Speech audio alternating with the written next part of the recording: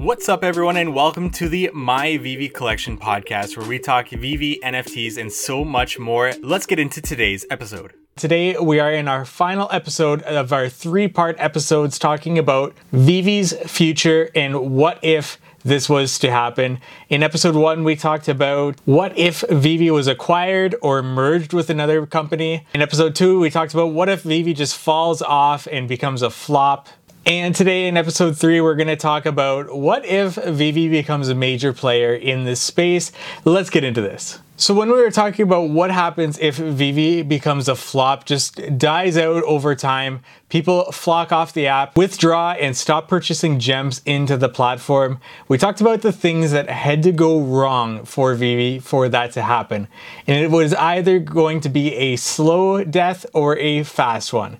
And with that, a slow one would happen over time as new competitors enter the space and perhaps they take licensors away from VEVE, or they just have a superior product that takes people away from the VEVE experience. Or what if it is a fast one and VEVE folds very quickly? Well, this would probably be because of something that happens this year, and perhaps it's the MTL rollout not going as they had planned or as they had hoped, and it affecting us users negatively, and people just start flocking off the app. Now, additionally, in that video, I talked about how I think this is the least likely of the three scenarios. I think VEVE's either going to be acquired, like we talked in the first episode, or merged, as we talked about in the first episode, or this possibility, which could actually combine the previous ones. And in this scenario where VEVE becomes a big player in the space, it is possible that they are acquired or they do merge with another company. Like we said in that video, this happened to PayPal, where two companies came together to create PayPal that were on the same trajectory, that had the same vision. So there's no doubt that with all of these players coming into this NFT space, this could happen to VEVE, or this is a possibility for VEVE in the future. For them to become a major player, a lot of things have to line up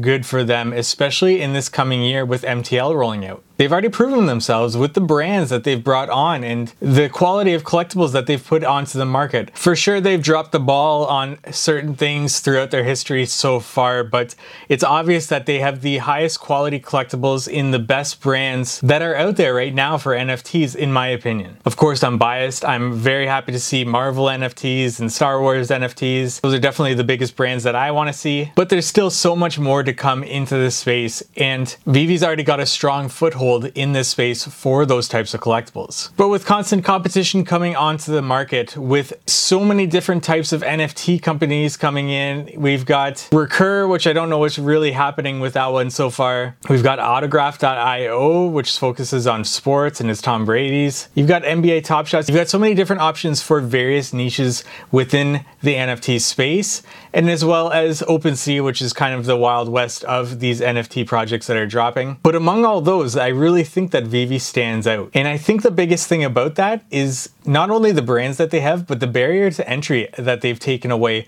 and allowed for anybody to really get in on the action with their platform. So they've got to keep this ball rolling. They've got to keep this up and keep on moving with the momentum that they've already established in the marketplace, in the market share that they have. Because in my opinion, there's going to be only more and more competitors entering the space and more competitors becoming high quality and putting out collectibles that rival those of VEVE's. I think that they have to get on some sort of utility with their collectibles. With NFTs, we want to see some sort of utility and some way that we can use our collectibles in some way, shape, or form. That can be in some sort of gamification online or some sort of offline use that we could really see with our collectibles moving forward. But I think that's something that they need to get the ball rolling on and get us excited about to bring more users into this platform. I've said it in a previous video, but they also had to get on the bot problem. And this isn't a VEVE specific problem, this is the online space problem. So it's something that is kind of out of their control for now, and they've really put the steps forward to improve this in their platform. And we've seen it, and we just hope that it's only going to get better from here, but that's a specific problem that they're going to have to overcome. The new drop system with the queue, I think, is going to be helpful with possibly that, or with just making the experience better on drops. I think it's important to continually improve on this drop system, however they find a way to do that. I think especially new users getting a drop almost right off the bat really helps them really immerse themselves into this space. I got my drop on the first try, and that really brought me into this system almost immediately because of that. And I know others that have a similar story to that. But the better they can make the drop system, the better it will be for the community. Now, I don't know what they do moving forward with the number of people not getting drops, and that kind of turns them off of VeVe. I've said it in a past video, but those probably aren't the users that you want on your platform anyways. But it still hurts VeVe if they talk about it on a social platform and badmouth VeVe. And this is the downside to having such a low barrier to entry system that VeVe has created. It's definitely a double-edged sword in that sort of sense. And one solution would be to just have ongoing drops that just never stop, or to increase the edition numbers of collectibles. But I don't think either of those solutions are great ones. It'll just dilute the market, saturate the market, and the collectibles won't be worth much. I think people need to understand coming into this platform that your game plan shouldn't be to win a drop. Yes, go for every drop, but your game plan should be in creating a price prediction for the market afterwards and trying to get a collectible under that price prediction. It would be cool if there was some sort of box that you could purchase for a drop and everybody got something. So you put in a certain amount of gems, you get the box, and there's still a certain amount of editions of collectibles that go out.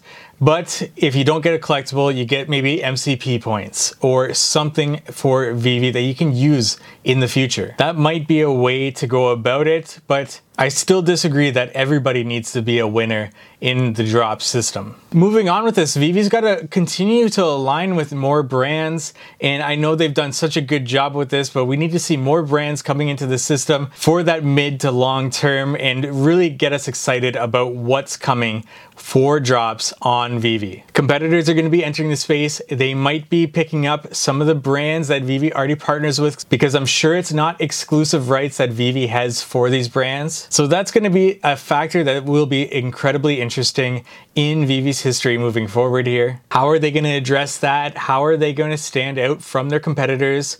And so far, being first to the scene, it's obvious that they've got a strong foothold for that. They just need to continue that. And finally, how do they become this major player in the NFT metaverse space? Well, we talked about acquisition and mergers. That's a likely scenario, I think, personally. But another likely scenario is that VeVe begins to bring on outside investors. Whether that means they stay a private company and they bring on some investors in some sort of series fund, or eventually one day maybe they go public. Whatever that means, I think that getting investors from the outside is a way that they can really ramp up what they've done so far.